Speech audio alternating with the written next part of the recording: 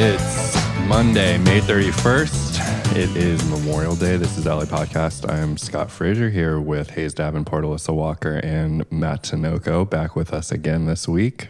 How are all of you doing? Our second in-person record. So weird. In a row. First real one because I'm here. Hayes came back. Because he declined to do the last. Hayes was like, try it out, see how it goes. That's not what happened. Here, the reality is much more upsetting, which is I said that I was taking the week off, and then everyone decided to have an in-person record after I'd already scheduled you a bunch of should think stuff. about why that happened. That is kind of true. Yes. But I did offer it, and you... After the fact, and you were way too late. Very busy.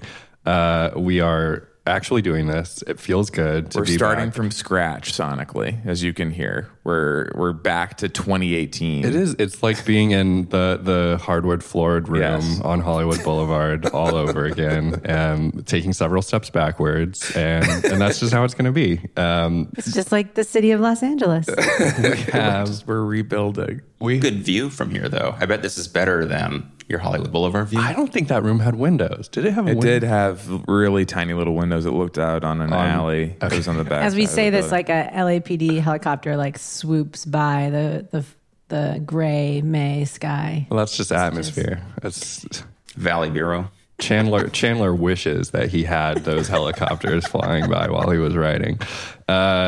So we've got a big show. I think just first we want to tip for our Sepulveda pass holders that we've got a new episode of TMZ coming out. The movie is Cradle to the Grave. The tagline is Born to the Life, True to the Code, Bad to the Bone. It is the DMX Jet Li buddy action thriller that you... It's a DMX Jet Li action thriller. Well, they have good chemistry, so I'm not surprised that they came back. But it's the only one that was set in LA. For more, expect that later this week. Before we get into the meat of this episode, too, does anyone have LA stories that they would like to share with us? You can start because Alyssa's is a follow-up on yours, I know. Okay. Well, mine is pretty simple. As I've been mentioning the past couple of weeks, I have been in the process of moving. There's a fair amount of things at my old apartment that I just didn't want to bring with me to the new place. So I've been having friends come over to my old apartment to pick up things that they want that I no longer have space for, or just don't want to move. And at the same time, I've been looking for an e-bike. Now I finally have space, just to store a bike, and I want to see if I can make this work. So people have been coming over, I've been testing out different types of e-bike, and God, I just love them so much. They're so much fun to just like ride around. There's like, the best feeling is when you just like push down on the pedal a little bit and you just like shoot forward. Like you're past the cars when you're like, oh, you thought that I was going to be slow. It's so easy, and it just feels so fun. And I'm really looking forward to buying one. I haven't had a bike in like 6 or so years since I got hit by a car, and then rapidly became too afraid to ride around anywhere. But an e-bike gives you confidence. That's what's so, psychologically. I recommend it. Yeah. For people who have had things that happen to them, it's really true. Yeah. You feel like you're not, being closer to the speed of cars on the road is definitely helpful. So that's me. I'm on the market for an electric bike, and then I'm just going to be zooming around town. Yeah, you live pretty close now to the Metro bike hubs. You were in here before, but that's what I was going to say. Yeah, like there are more electric bikes now, but you can't always guarantee that you will get an electric bike. I thought by now, maybe over the next year, I thought they'd be switching them all to electric. Personally, like it's a lot of other cities are doing that, and there's no more like jump bikes. I think they they're gone. They threw in like a landfill, but then someone rescued them and set up their own bike share system in like another state or something. But my recommendation to you, and everyone should just send their e-bike ideas to Scott if you have one that you like. But you were saying, I don't know if it was in person or if I was on the show, but that you didn't write off enough on your taxes to now that you're an independent contractor. If you bought the e-bike, you could write it off like a car. That's true. And all your mileage and everything, and you could have a thing to track it. So it'd be just the same as a vehicle, a real vehicle, if you were driving in a car, bought a car for your business, getting around town. Yeah. And there is a federal bill announced that would do an e-bikes tax credit, same with like an EV tax credit, that looks like it will pass as part of the infrastructure. Well, if it's not completely sabotaged by the Senate Republicans who don't like. I'm going to guess that Senate Republicans do not view e-bikes as vital infrastructure. Only F-150s, only electric F-150s are infrastructure. But they might come out with like a coal-powered F-150. Yeah. They would vote for that. But those are my two ideas. And California is possibly going to have another type of program where it would incentivize, like you basically would pay for an e-bike, but it might not, it might be like income restricted, but all things to look forward to. But that's my plan for you. Thank you. I want an e-bike.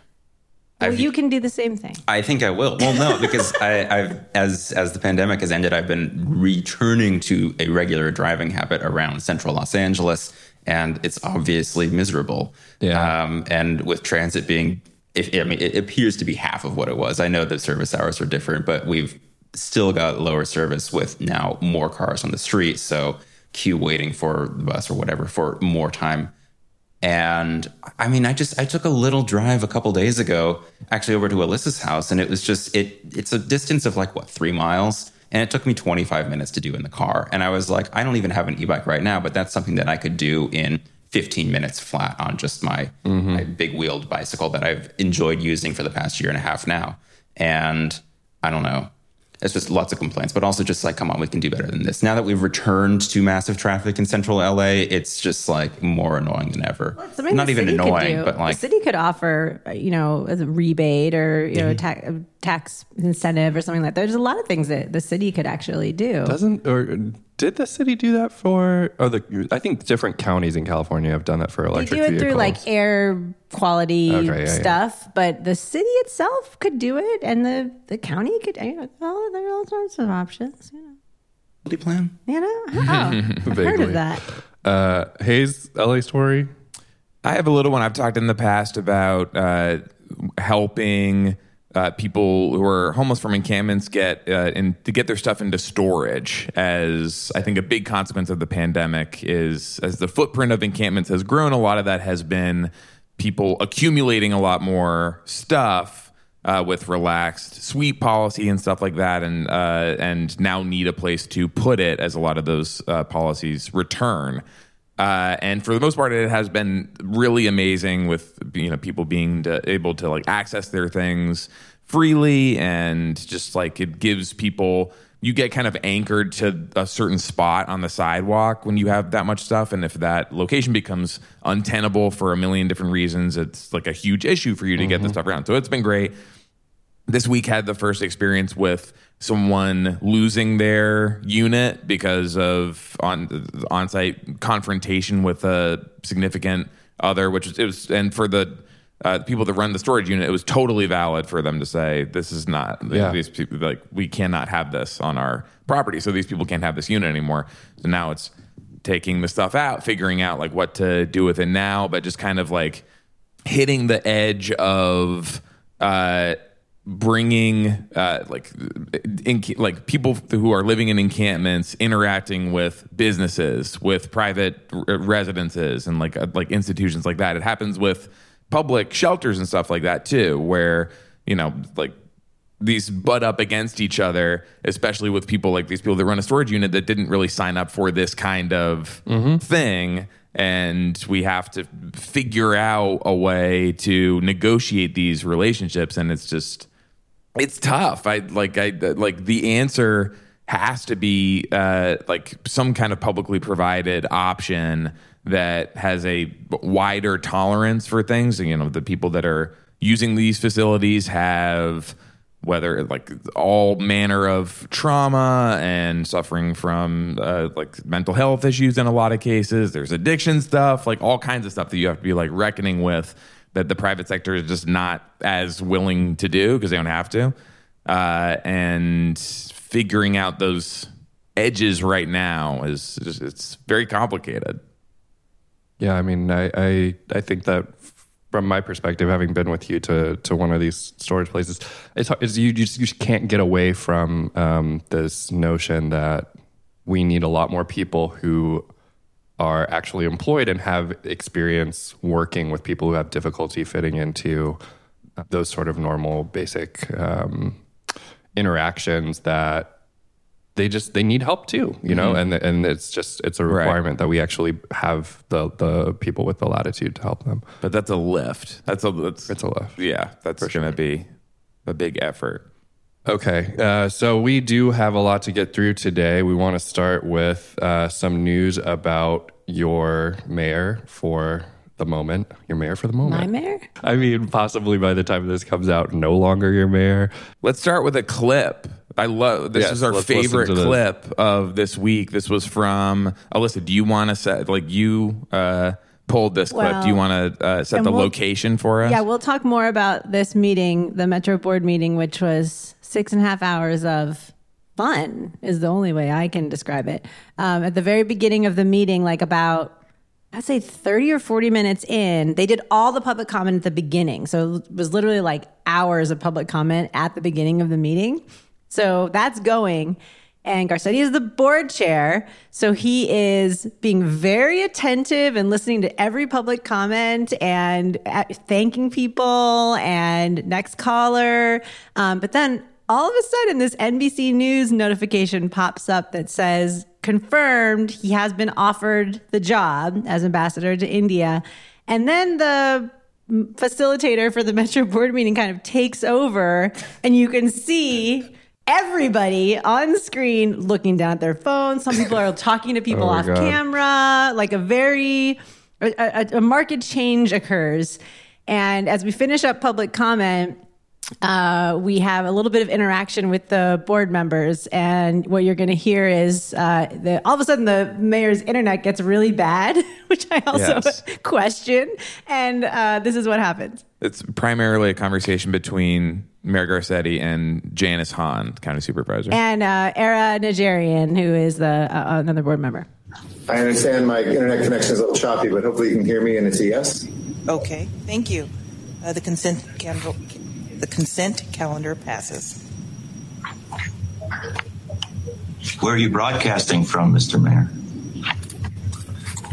Yeah, I was going to ask that too, but I didn't, We all want to know. It's right here at City Hall. Right. Namaste. So good. He's like right here at City Hall, and then all of a sudden he like freezes, and then he disappears from the chat completely. The clip is really worth watching just for the shit-eating grins on everyone else's face.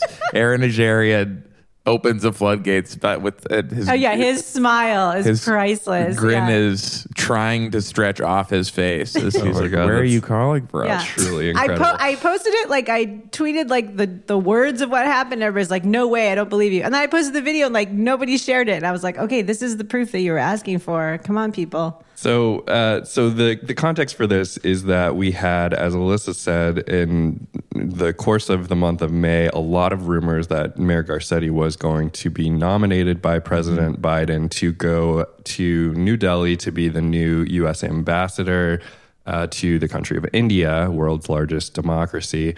That really heated up on Thursday during the Marathon Metro board meeting that we're going to talk about later in this show.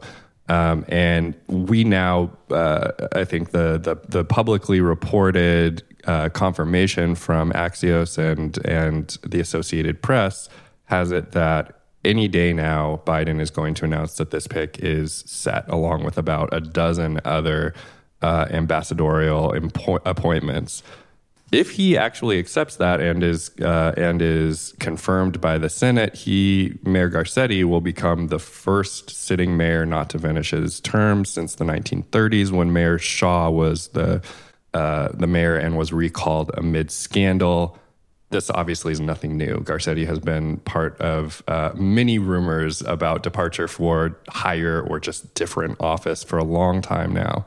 And as recently as January, of course, he said that he had no interest in leaving Los Angeles during a time of crisis.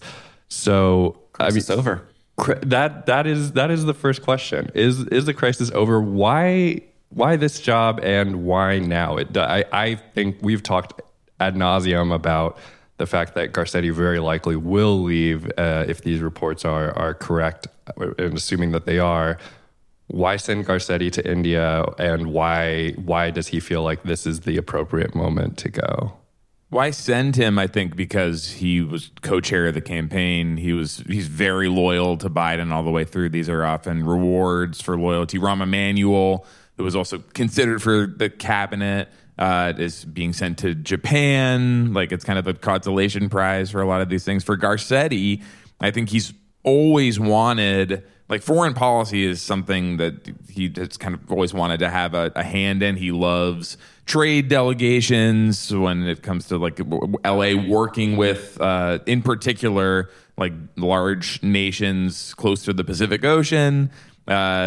India is, I think, one of the more important ambassadorships, maybe the most important for the next couple decades in terms of what the Biden administration is thinking about in terms of China and Russia, and like really establishing India as a trade partner and military ally and whatever else. So I think that, Garcetti feels like he's going to be at the heart of it, and he's also, there's not much more for him to do here. I mean, like, I don't think he's that important a figure. I mean, like, if he were a different mayor, I'm reacting to Alyssa's face, who's like, there is a lot more for him to do. But what's his power in LA now? I just don't think he has any. That, like, there's nothing that any elected official would go to him for necessarily. He has no, like, real influence. Isn't part of that, though, just that people view him as checked out? Like, yeah, no, absolutely. Yeah. No, like, it's the consequence of having done this, but I don't think there's any turning it around now, so he might as well go. It's also sort of just to hide him, as I feel like the Biden administration acknowledges that his reputation in at least Southern California is pretty universally toxic. And it's like, okay, well, we can send him away and maybe people forget about him before we give him, I mean, in whatever happens in the future, it's, well, maybe there's a position for him down the line in, like, maybe not this administration, but a potential future Democratic nomination, or not nomination, but administration. But I don't know. That's just, it's like, it's putting him far away because he's pretty universally loathed here, at least. Yeah. I mean, to that point, we had the Block Garcetti protests throughout the winter, basically trying to prevent Garcetti from getting a spot in the cabinet.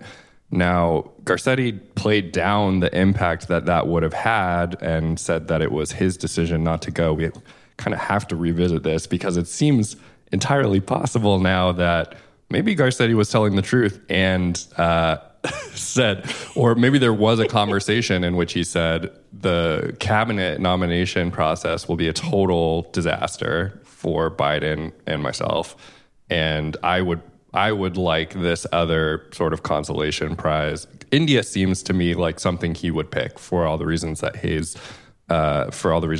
listed.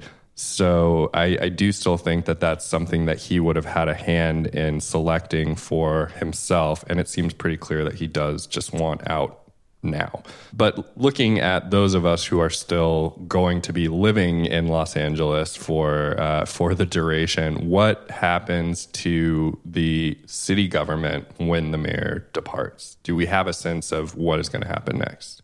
Well, it's so complicated now because how many sitting council members are running or saying that they're going to run for mayor? Well, we have Joe Buscaino, who's already in the race. We have Nuri Martinez, who is heavily rumored to be looking at a mayoral run. And, Mark Ridley Thomas and Kevin De Leon were two new members of city council who were eyed as specifically running for their seats in order to position themselves to run for mayor in 2022.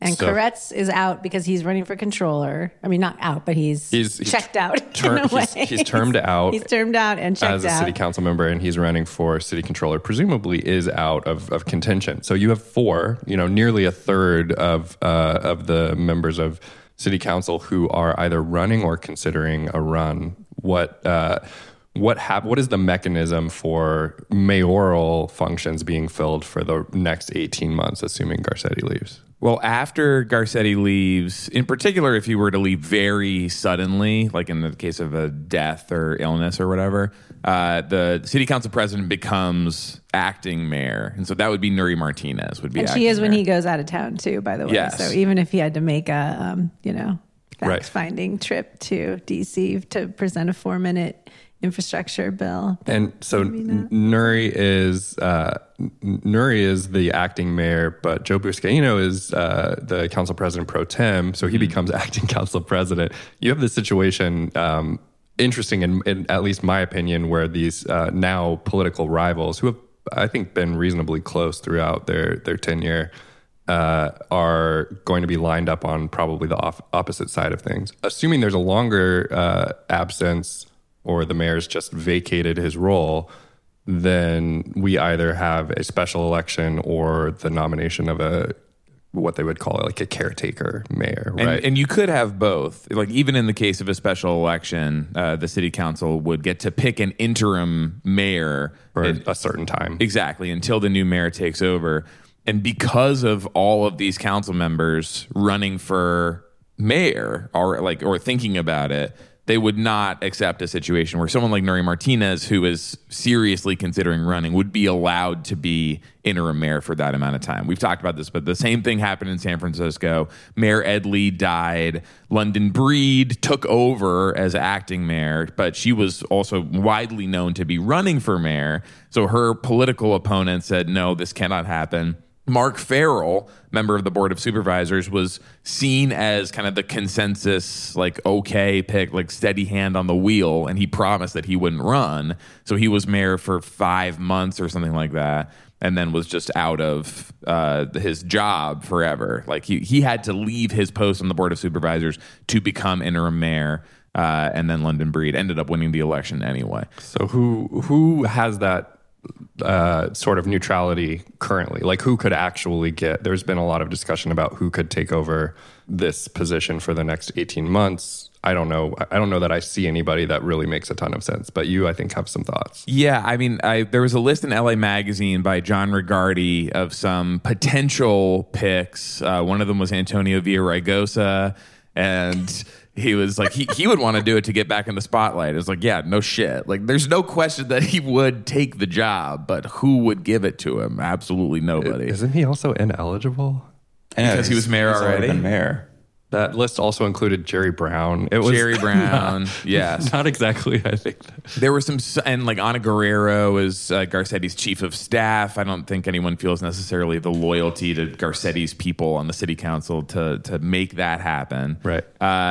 There's Wendy Gruhl on the list, who I have heard is Garcetti's choice, right, Wow. To fill that role. So symbolic. Former city council member who Garcetti defeated in his first mayoral election. Notably, doing that would also sap a little bit of, the one of the what one imagines would be a primary talking point for Nuri Martinez as she's running for mayor, that she would be the first female mayor of the city of Los Angeles. Yeah. So this is kind of where you have these sort of narratives splitting, and that I think could lead to some different camps forming in terms of who actually has the ability to get a majority vote to be nominated or to be put in the mayoral seat. But who I actually think it will be is Paul Krekorian. He is a guy that it said he was on the LA Magazine list and said that he has not considered a run for mayor at all. That's not true.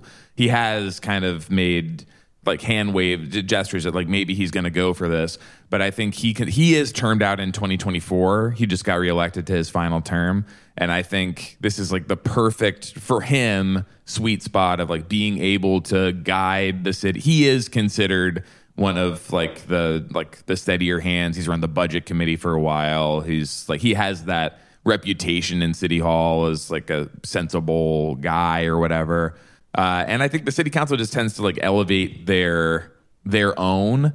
And he strikes me as the person who could get what will ultimately be a unanimous vote for this stuff. Like this is not going to end up, I think, in a like. I don't think any of the people that want to run for mayor want this to be broken up into like a bunch of different coalitions or whatever, and just like a lot of infighting. And so they'll accept Krekorian as the one who nobody loves, but everyone is okay with.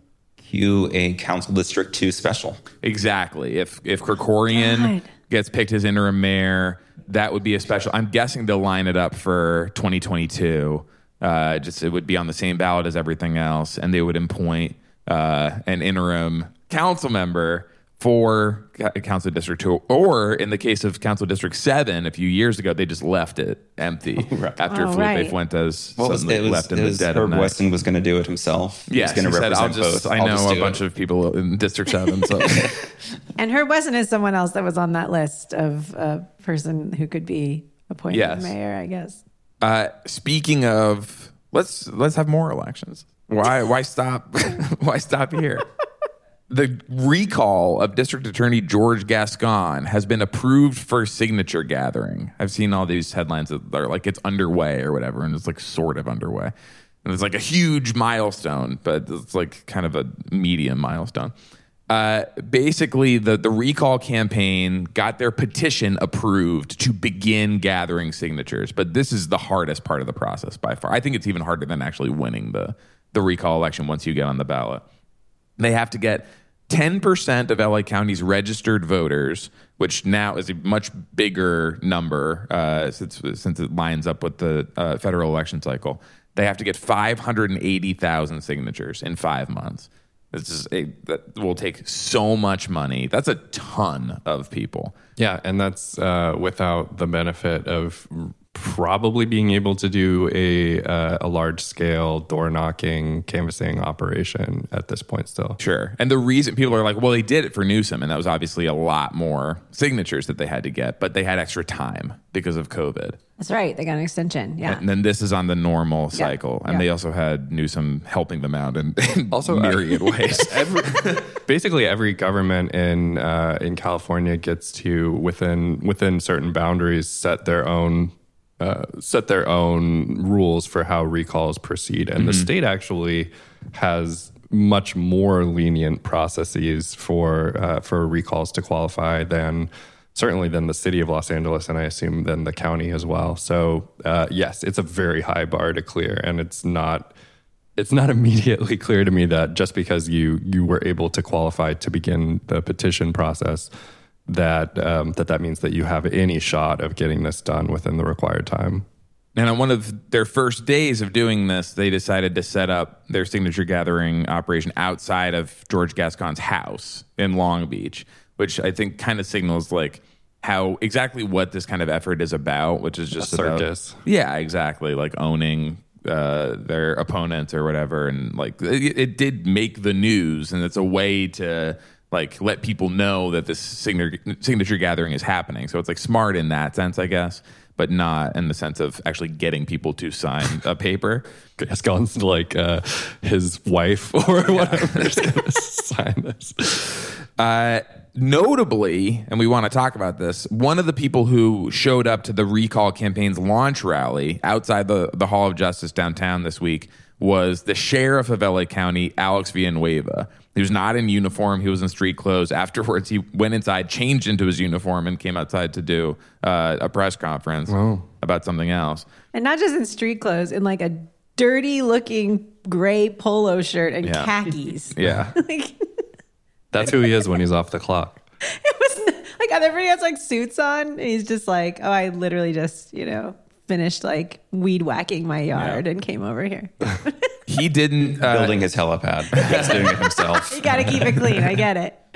He did not speak at the rally, but he has been giving a lot of quotes in public, kind of feeding the fuel of these recall campaigns as the person who probably more deserving, a more likely recall candidate than any recent elected official in LA, but somehow didn't even really get one started against him. But he has been really feeding into these recalls in LA, including the incipient, much earlier in the process, recall effort against Councilmember Mike Bonin.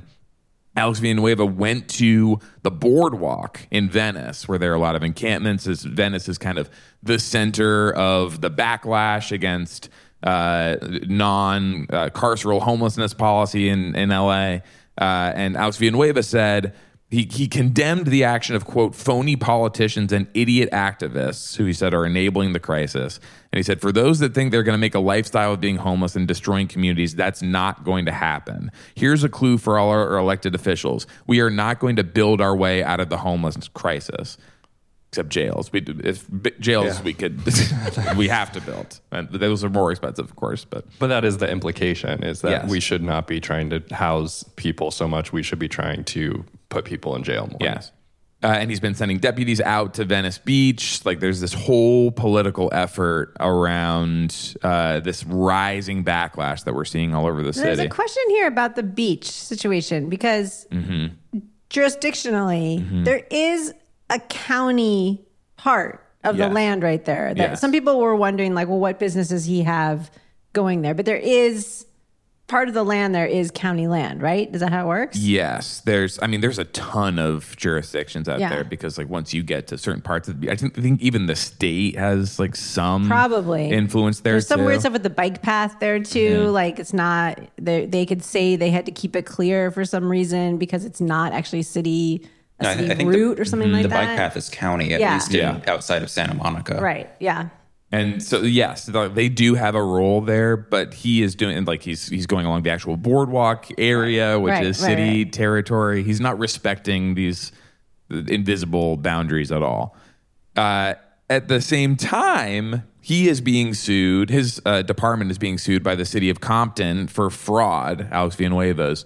Compton says that the sheriff's department was falsely reporting the time that deputies were spending patrolling the city, bilked them out of millions of dollars. And he also has his own reelection campaign that's happening. He's up for reelection in 2022. He has an opponent who is a senior LASD official named Eli Vera, who is like kind of the traditional picture perfect like sheriff's candidate. I think what he's doing for him is politically smart. Oh, for sure. He's on the offensive 100% of the time. He has managed to skate by. That's his default, though. Yeah, it's worked before, and no recall happened against him, despite everything. Like you look at this, like the tonnage of his record, and no recall.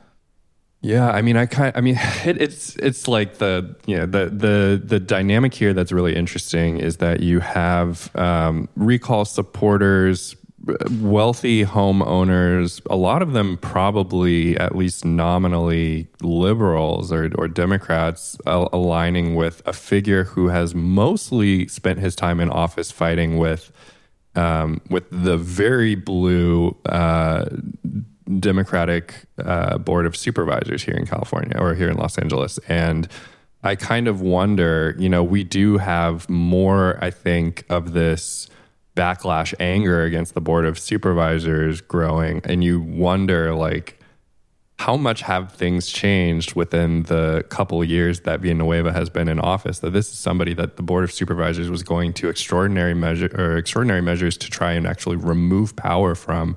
And potentially now is finding a new fan base in people who want to see unhoused people disappeared into the carceral system, into jails. I don't know how this is going to play out, but it does seem like a smart move for Villanueva. A rising tide of sewage lifts all bilge rats, I guess. He seems like somebody who stands to benefit in terms of popularity from the current political environment. We want to dig into this a little bit more in a second, this kind of backlash, but let's talk about that Metro meeting that you had so much fun watching for 6.5 hours. I think 3 of the hours were dedicated to a Phil Washington goodbye marathon embedded within the marathon meeting. So that was so they well produced. Wait till after hours to have that. Yeah, or at least put the agenda drinks. items that matter to people at the beginning, and maybe the end you could do the goodbye to Phil, perhaps. But it was, I gotta say, we keep having these conversations about where Metro is really listening and responding in a way that has been pleasantly surprising for many of the asks, including reading from something that Scott had written for Investing in Place in the meeting, which was something that moved forward. So I wasn't watching. Just full transparency. No, you weren't watching? Oh, No. You didn't even. I'll make you some clips and post them for you. I was like just making tons of video clips of what it was so entertaining. So, okay. This was the budget meeting, the big budget meeting, $8 billion budget. There were so many other things that we've talked about on the show that they talked about at the meeting too. They talked about the Colorado alignment through Eagle Rock for the bus rapid transit. They talked about the 710 freeway widening that we've been talking about multiple times. So let's just quickly go through all the stuff. So the budget,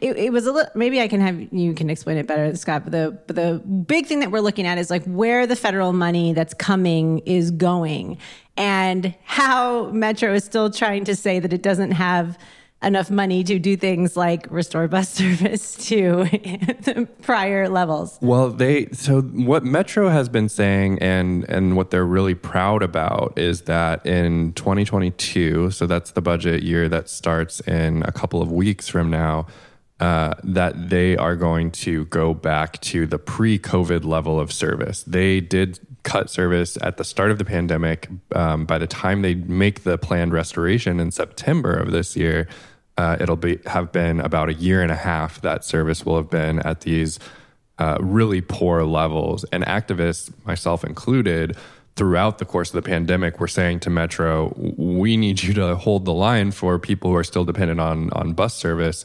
and reinstate the service that you had before. Now, Metro is coming out and saying, we have our biggest ever budget, funded in part by over $1 billion in federal stimulus money, and that is enabling us to go back to the pre-COVID baseline. Honestly, that is a huge disappointment. Yeah. Again, I mean, so we had asked them, like I said, to stand pat for the riders who really needed their help during the course of the pandemic. They did not do that. Now saying we're going to go back to what was an insufficient level of service before the pandemic, and that's a victory. It's actually a huge defeat for, again, the bus riders who are going to become mired in, like Matt was talking about at the top of the episode, a worsening situation with traffic on the street, slower buses, less reliability, and they have a lot of federal money, and it's going primarily towards these capital expenditure projects that are, if they ever help out the average rider, it's going to be basically decades from now. A lot of it is intended to bolster the so-called 28 by 28 projects that Mayor Garcetti introduced in advance of the Olympics coming here in 8 years. These are all things that are not really practical in the current state of affairs, where the focus needs to be on a recovery that actually impacts the people who were most negatively impacted by the pandemic over the course of the last year and a half. So honestly, for Metro, one of the biggest things that we wanted was to see that they would continue not to collect fares on buses. And that happened, right? And that moment was remarkable. I mean, this coalition, 50 plus organizations, including the Bus Riders Union, which has been asking for this for decades, I think. I mean, just this idea that we could have fare-free travel, particularly for people who are low-income students. We've talked about this before, but to say from now until this pilot goes in place, which they are going to create and start, and that will happen, later in this year through the beginning of next year. But we saw this moment where Holly Mitchell makes this movement and says, okay, well, I just want to make sure that if people aren't paying for buses now, that they don't start paying all of a sudden before we have this in place. Mike Bonin seconded it. And that is happening. So if you've been riding buses for free this whole time, fare-free travel, it's not necessarily for free. It does cost someone money. I was corrected on that. But it's fare-free because people need to recover from COVID, get back on buses. You can have your hot bus summer now, and you can take the buses for free until they get this in place. Yes. Summer. Well, yeah, you can cool down on the hot buses. But I thought this was just like an ask that was a big ask that really did center the needs of riders at this moment, and we got it. And Scott should be commended. All those groups should be commended. It was a really big deal.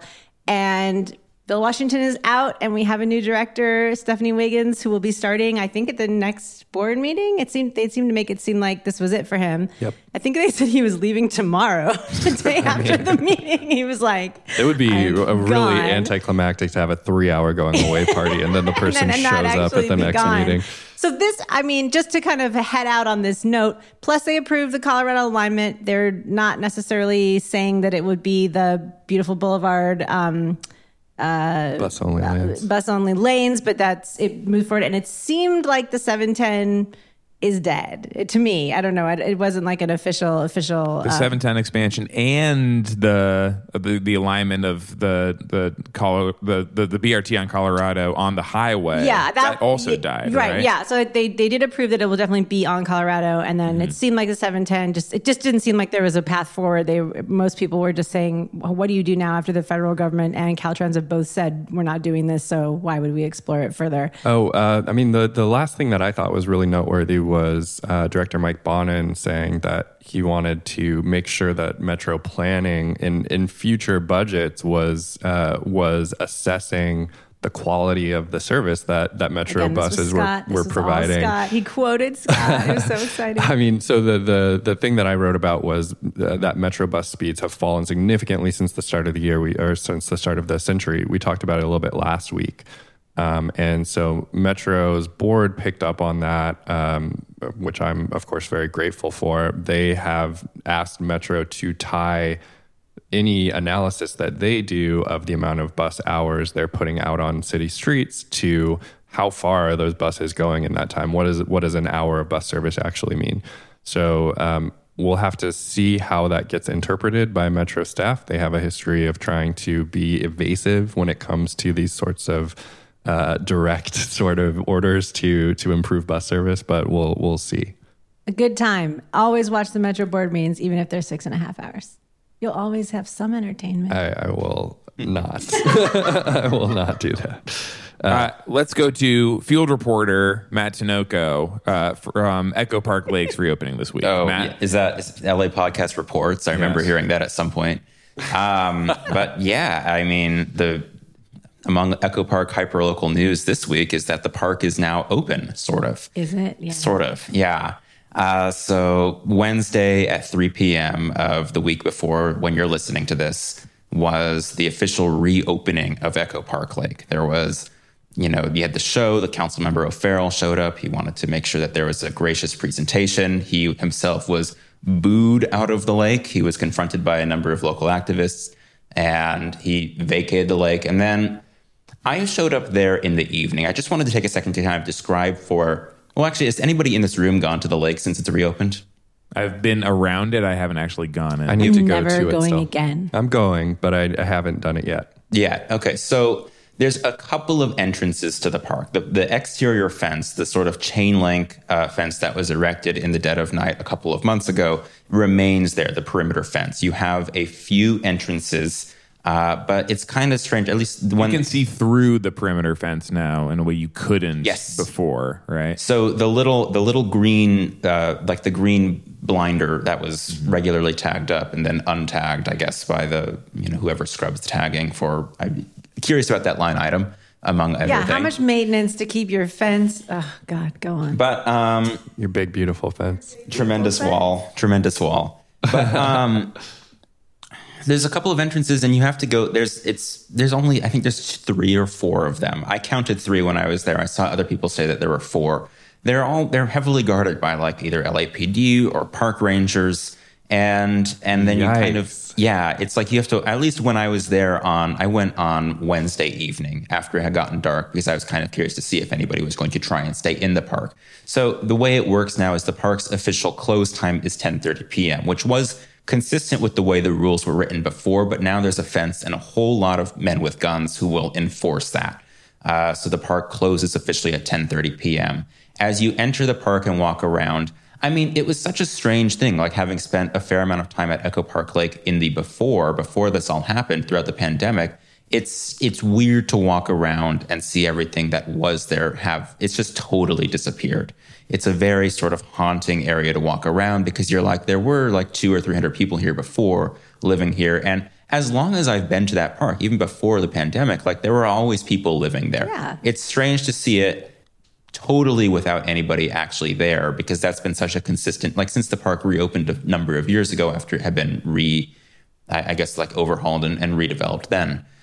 There's still plenty of rats, I must say, that are very highly visible. There's a lot of, like, that was something that I saw scurrying around all over the park. I've seen them everywhere in the city lately. I feel like it's because that's a problem in a lot of cities, I think, after the pandemic with the way that food systems have been interrupted for the rats. But the thing that really got me distinct, because you can go around the park into other areas away from the gates. There's mostly it's like people just kind of. I mean, there were a bunch of people drinking in the park, and I was just like, who's allowed to drink in this park? Who isn't allowed to drink in the park? But then the thing that really got me was on the evening that I was there, and it's been consistently shown since, like other people just on Twitter taking videos, is that there's a lot of like park ranger and police vehicles driving around on the pathway in the park. Mm-hmm. So you get this situation where some little police carts or whatever, park ranger carts, but also full-on cars. And bike cops. Yeah, so you have bike cops. There will be horses soon, right? I don't know that, but I mean, it would be They were there for consistent. the opening. Yeah. There were a lot of horses at the opening. But like the thing that I saw basically that cemented this is, to me, at least in my view, a very, very frightening view of, it seems like maybe the path we're marching down is it was the Rangers in a like a little like off-highway vehicle, sort of like Kubota, I think they're called. They're going around the lake. It's nighttime. The lights are flashing on, like it's almost like strobe lights, which is somewhat, bothersome.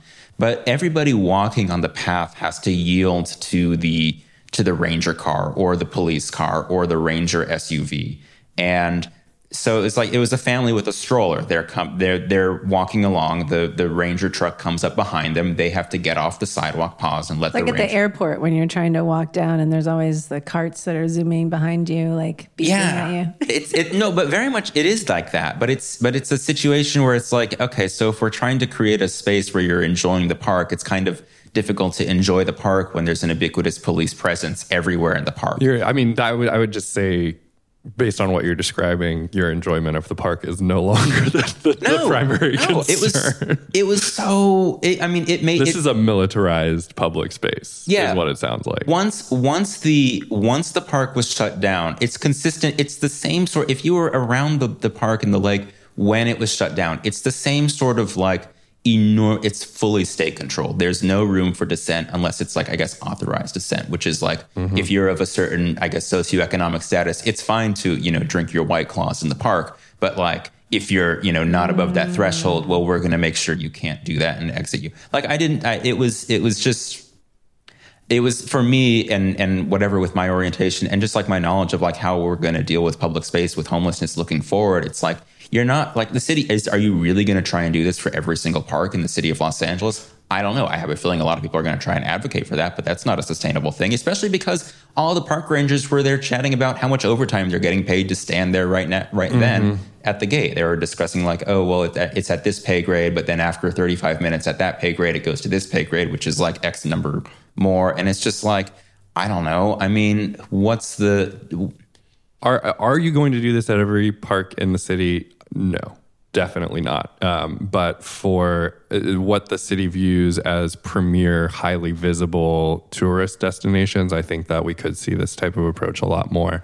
The Pershing Square renew, if that ever happened, I would not be surprised if we saw similar set up, put in place. And it's ironic because, I've been off Twitter for like a week or two.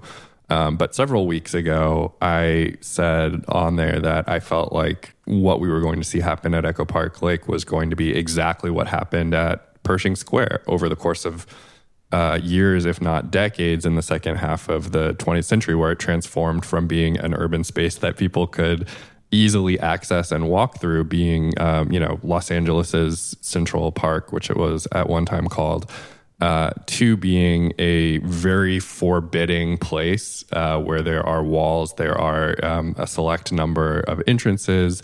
The space is extremely programmed, making most of it inaccessible, probably about 100 or so days out of the year. And that we were going to basically do this for the same reasons that we did it in the 70s through 90s, which was people just want to be able to force out unhoused people, and they are willing to sacrifice, at least in Los Angeles, they are willing to sacrifice the publicness of these spaces in order to make large parts of the population unsafe or unwelcome there. And I mean, your note about the programming of space was, I mean, as I walked in there, I know the like Disneyland analogy gets overused as well as like the Handmaid's Tale analogy, but that was kind of, those were the two things that I thought about. Like right when I walked into the park, seeing the guards and the bright lights standing around, it's very clear where you can and cannot go. The bathrooms are monitored. There's people standing around there. It reminded me very much of like I felt like right when I walked in, I was like, okay, well, this actually quite reminds me of like Disneyland in like the very clear delineation between where I guess, customer of the city of Los Angeles, because I'm going to spend my money in the surrounding neighborhood, am allowed to go within this space, and where I'm not allowed to go. And also, I'm one of the ones who can like pass in through here and move around, whereas that's not offered to everybody. It's funny too that to hear you mention the strobe lights, because based on Michael Moore and Mitch O'Farrell's comments, I thought that the presence of strobe lights set off a reflex to just start swinging police batons among members of the LAPD. And the vendors were not being let in. Did you see? There were no vendors. I'm not sure. There are no vending signs, which Doug Smith from Public Counsel is pointing out is not actually those signs legal. were there, and there are rules about vending in parks, but they shouldn't be stopping the vendors from walking in, which is what I saw. Like vendors were set up on the street, like on the sidewalk, which remains ADA inaccessible, by the way. All the sidewalks around you still cannot pass on. And there's no real easy way to get in or out if you try to enter the park on the whole like western flank. You have to walk all the way around. So I can't see how any of this can be kept up because it's limiting access. Not like the city cares about that, but it seems like a pretty good case from either Doug Smith and Public Counsel or an ADA violation to take this down. I'm also kind of curious about like, is it an adverse environmental impact because you have, in theory, you have wildlife in the park and like, right. Don't we have laws about this? Did they fence off like the entire thing is fenced off? A nest from like did they look and go to every single geese family and make sure they could have access? I'm serious. Which is what I agree. And not just in theory, but like that was a big part of when they were kicking out all of the unhoused people who were living there. They were the advocates for the eviction were saying this is detrimental to the environmental habitat, to the animal habitats that exist here, and to the ecosystem of the lake area. So it seems kind of interesting that they would not. for Canadian geese. We need. Seriously. I actually saw I saw somebody put a chicken in the park, and then I saw another goose.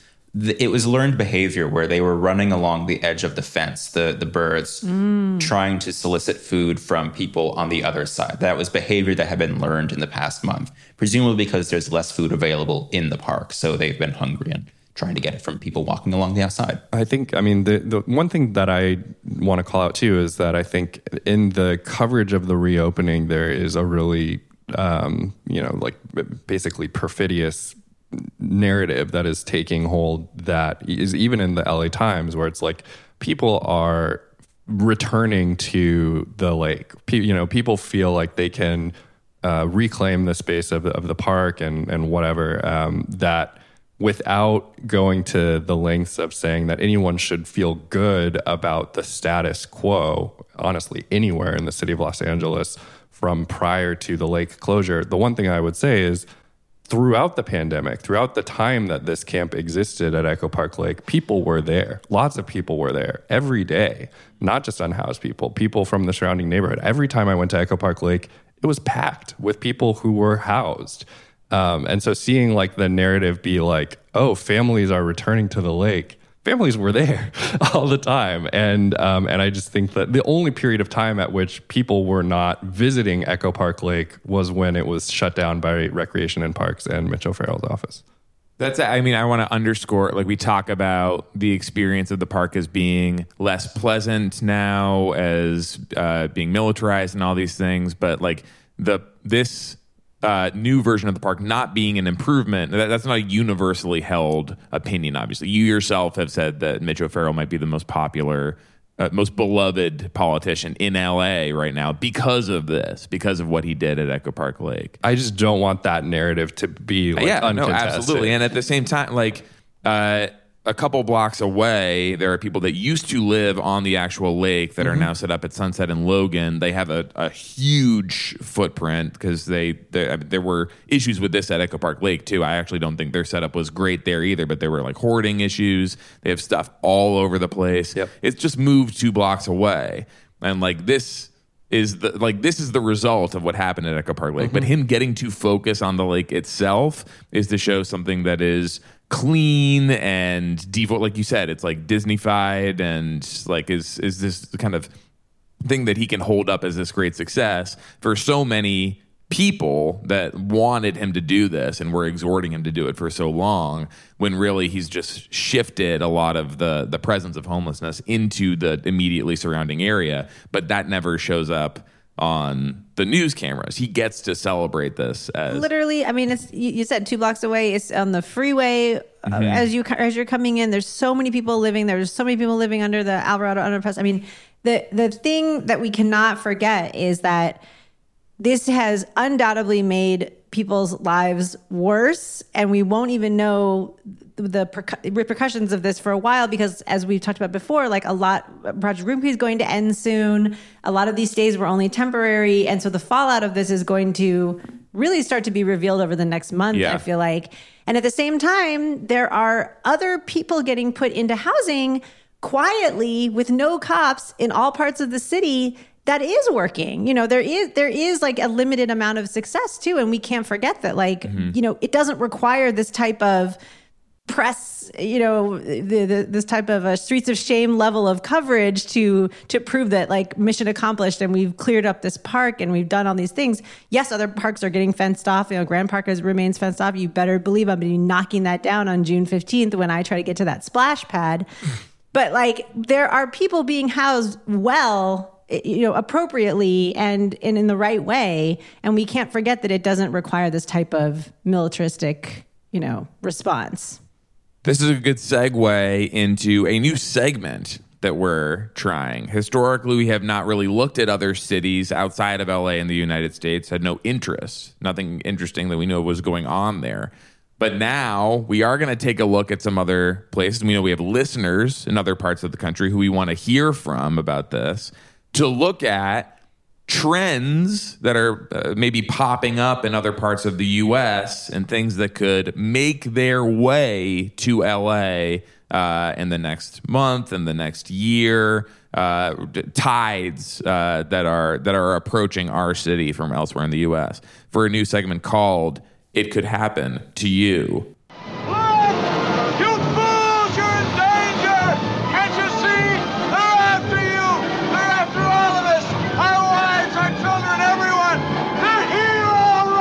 I thought you were going to use the fairy tales could come true. I like that too. We'll try different things. Scott sent me that one. I certainly like that for this one.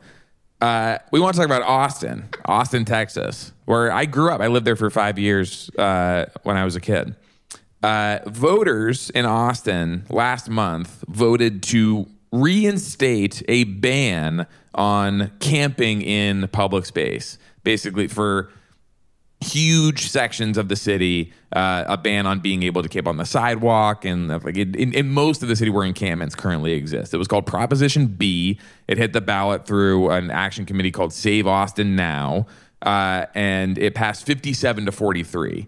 It passed significantly. Yeah. And now camping, like sitting in the public right of way, panhandling, those are all punishable with a misdemeanor and a $500 fine. They're trying to do this at the state level too through the Texas legislature. And I want to talk about the differences between LA and Austin, some of the similarities, and what would I want like actual like guesses from all of you at what would happen here if this measure were to be on the ballot this coming Tuesday, let's say. So Austin has about 3,000 people experiencing homelessness in the city. 70% of them are unsheltered, though about 2,200 people are unsheltered there. We have 42,000 people who are homeless in Los Angeles, about 70 to 75%, about the same proportion who are unsheltered. City of LA is only 4 times as big as the city of Austin in its population, and our population of people who are homeless is 14 times larger. There are 1 million people in Austin? It's a big city. Wow. Yes, it's one of the 10 biggest cities in the U.S., I think. Bigger than San Francisco. San Francisco, by the way, is one of the cities we will not be talking about Ever. In this segment, ever. Never. The mayor of Austin, Steve Adler, very strongly opposed this ballot measure. He was tweeting about it all the time. Vote no on Proposition B, in the interest of getting people into shelter and like moving people out of homelessness in a less criminal way without fines and arrests and misdemeanors and all that. I'm not sure that it would go that way in Los Angeles. I want to hear your predictions for that as well. And in terms of Austin's political, people are, oh, it's Texas or whatever. Biden beat Trump by 45 points in Travis County, where Austin is. That's the exact same margin that he won by in LA County.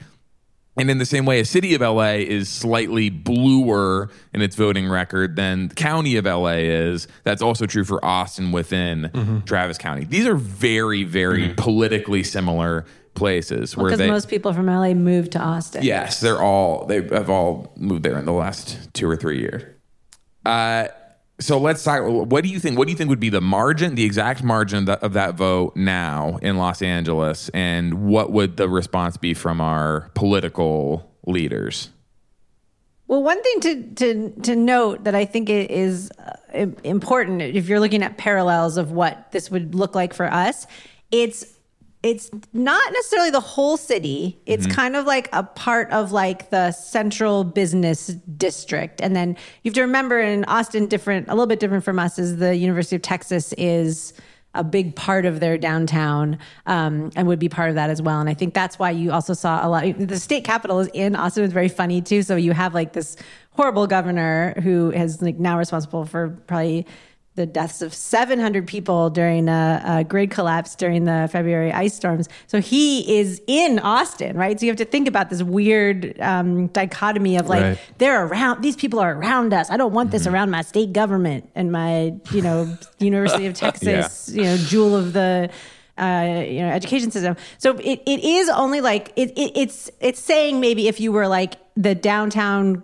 core and a little bit bigger. But that's where homelessness is. Right, of course. I'm just saying, just to envision it. I'm just saying to think of it for here. Like it wouldn't necessarily be the whole city, but it would be like the places where the most people are. So one of the concerns from some of the people that I had talked to when I had reported some other stories was that it really just means people will be moving from one place to another. Right. But the surrounding, like the outer rings of the city of Austin are super suburbanized. It's not like they're going to move into like those suburban neighborhoods and be allowed to stay there. And an amazing thing too, if you're talking about just the pure numbers, the city of Austin actually was one of the places that did take money from their police budget and put it towards homeless housing. I think they've bought like 4 or 5 hotels now. Plus they also have put in money to this incredible village that is like a tiny home village, which is actually like a real community that they've put on kind of on the edge of the city.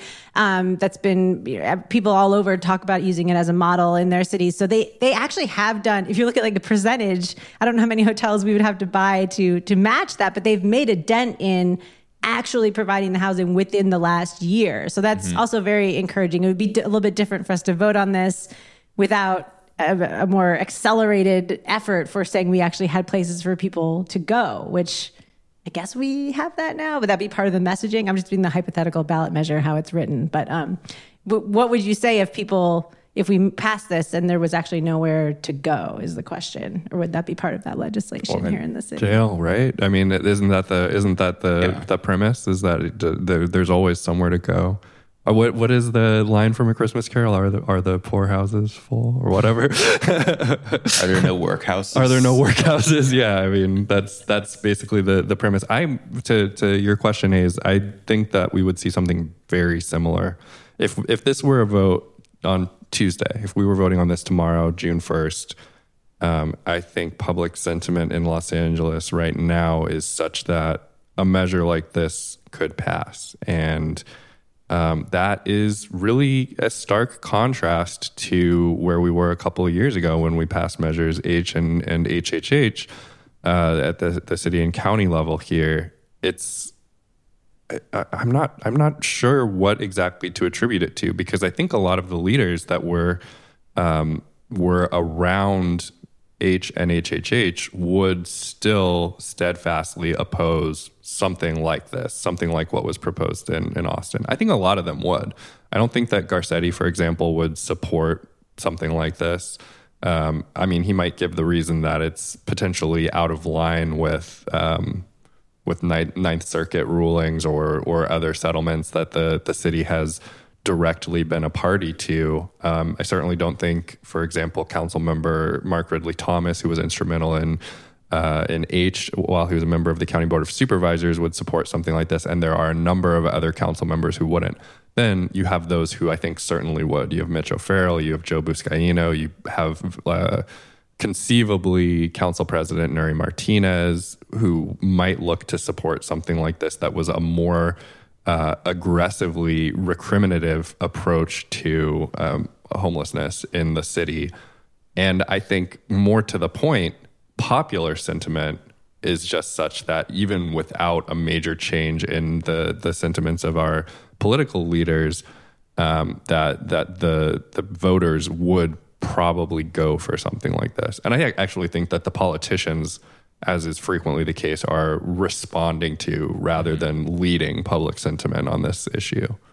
It's a hard, I mean, in California even, I encourage listeners to seek out an article that Naomi Klein published a couple of weeks ago about what's happened in Chico after the Camp Fire. So in Butte County, the article details basically that 1 in 4 people who are experiencing homelessness in Butte County, they've done their research, they've done their surveys. 1 in 4 people can attribute the cause of their homelessness directly to the devastating Camp Fire from a couple of years ago.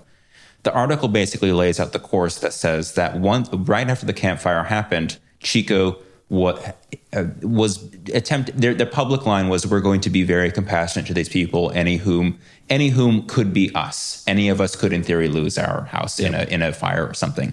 Last November, after the pandemic, and after several months of a buildup, basically saying, "Well, we want to keep Chico safe. We need our public space to be safe." The city council balance swung from a group of people who was saying, "No, we're not going to send the police after, and we're not going to clear the camps. We're not going to enforce our anti-camping laws," to a new city council that is extremely eager to say, "We are absolutely going to enforce our anti-camping laws, and that's just the way it's going to be." I think, and that is a very appealing for a voter who's not necessarily up to the minute on what's happening with Project Roomkey or Project Homekey or anything. I don't know. It worries me because the messaging is not there. The Measure H messaging, the stuff that passed the big LA County ballot propositions a couple of years ago, that has kind of disappeared. The worry for electeds and everybody involved with homelessness in Los Angeles County has always been, what's going to happen when Measure H runs out? It's not a permanent thing. It's a 10-year quarter-cent sales tax. It has an expiration date that by now is closer than when the ballot was passed a couple of years ago. And everybody has consistently been worried. Electeds have said this to me. People in Los have said this to me. People who worked on Measure H have said this to me. They said, and this was a couple of years ago, we don't think Measure H would pass today if it did a couple of years ago. And that could not get renewed, frankly.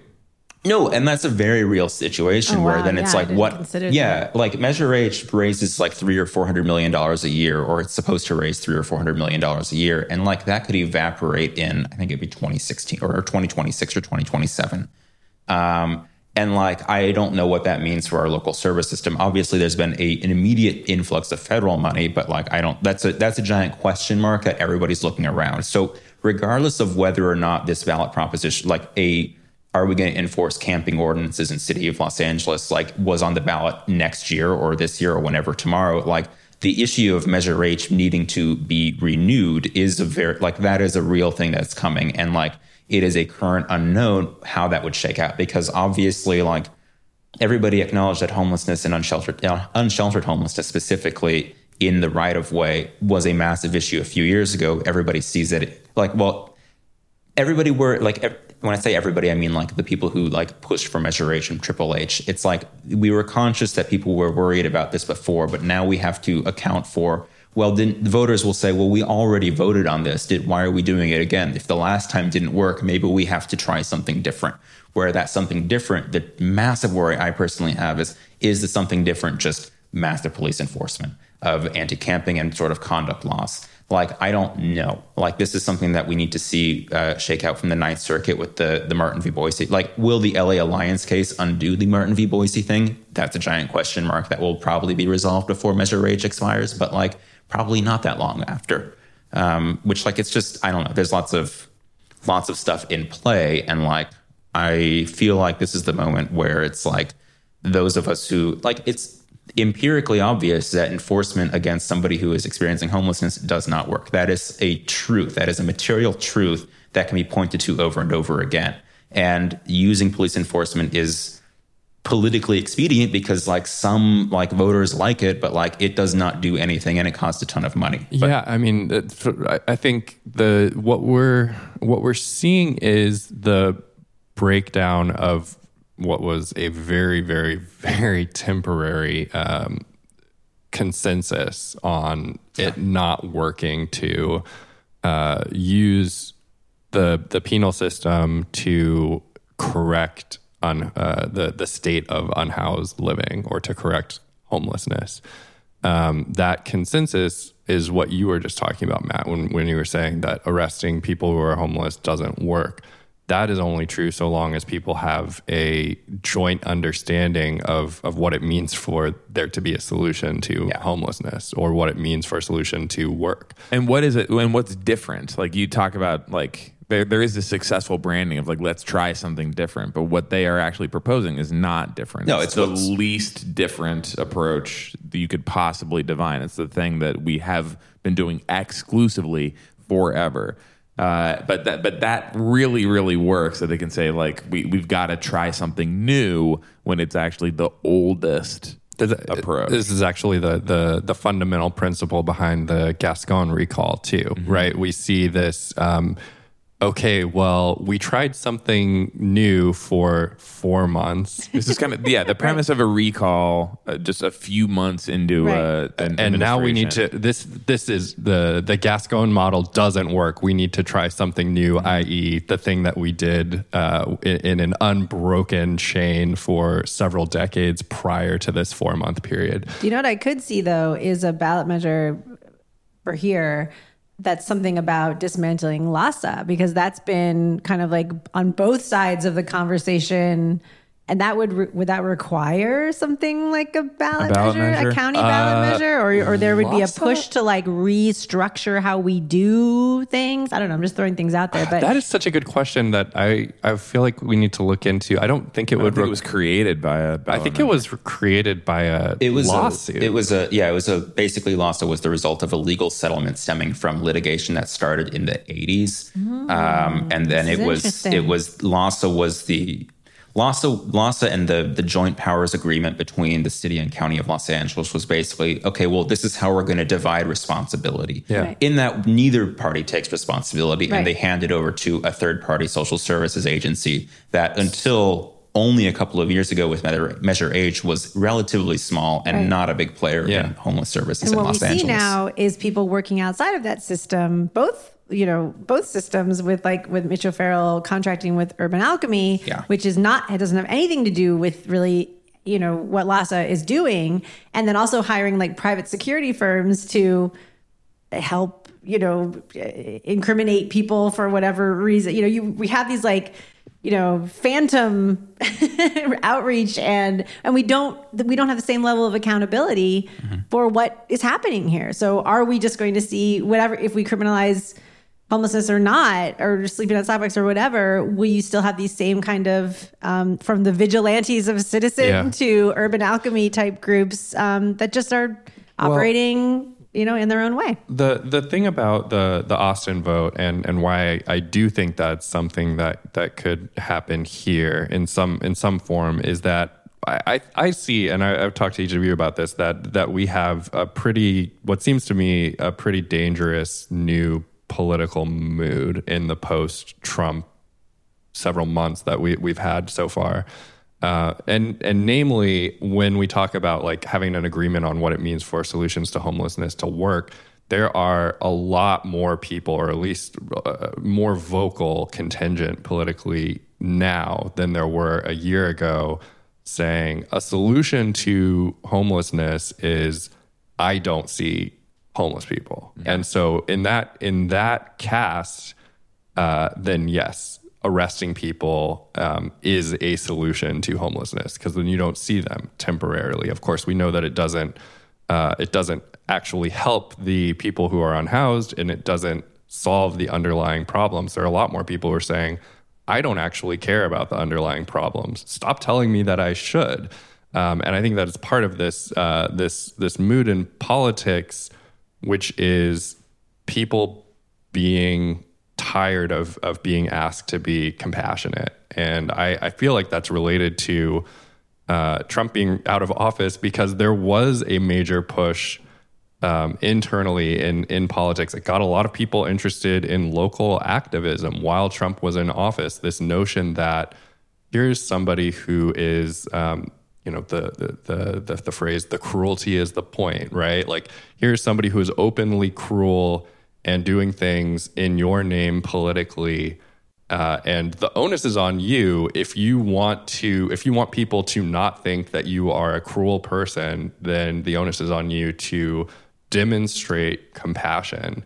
I think every elected official would call the other candidate Trump-like in local politics. That's what happened for 4 years. And that is sort of, I think, evaporating. We're also at the tail end of this pandemic. I mean, the tail end for some, right? I was just reading a story in the New York Times today that's about 2 teenagers in New York City who were orphaned by COVID and have had to learn how to take care of themselves. Story. Yeah.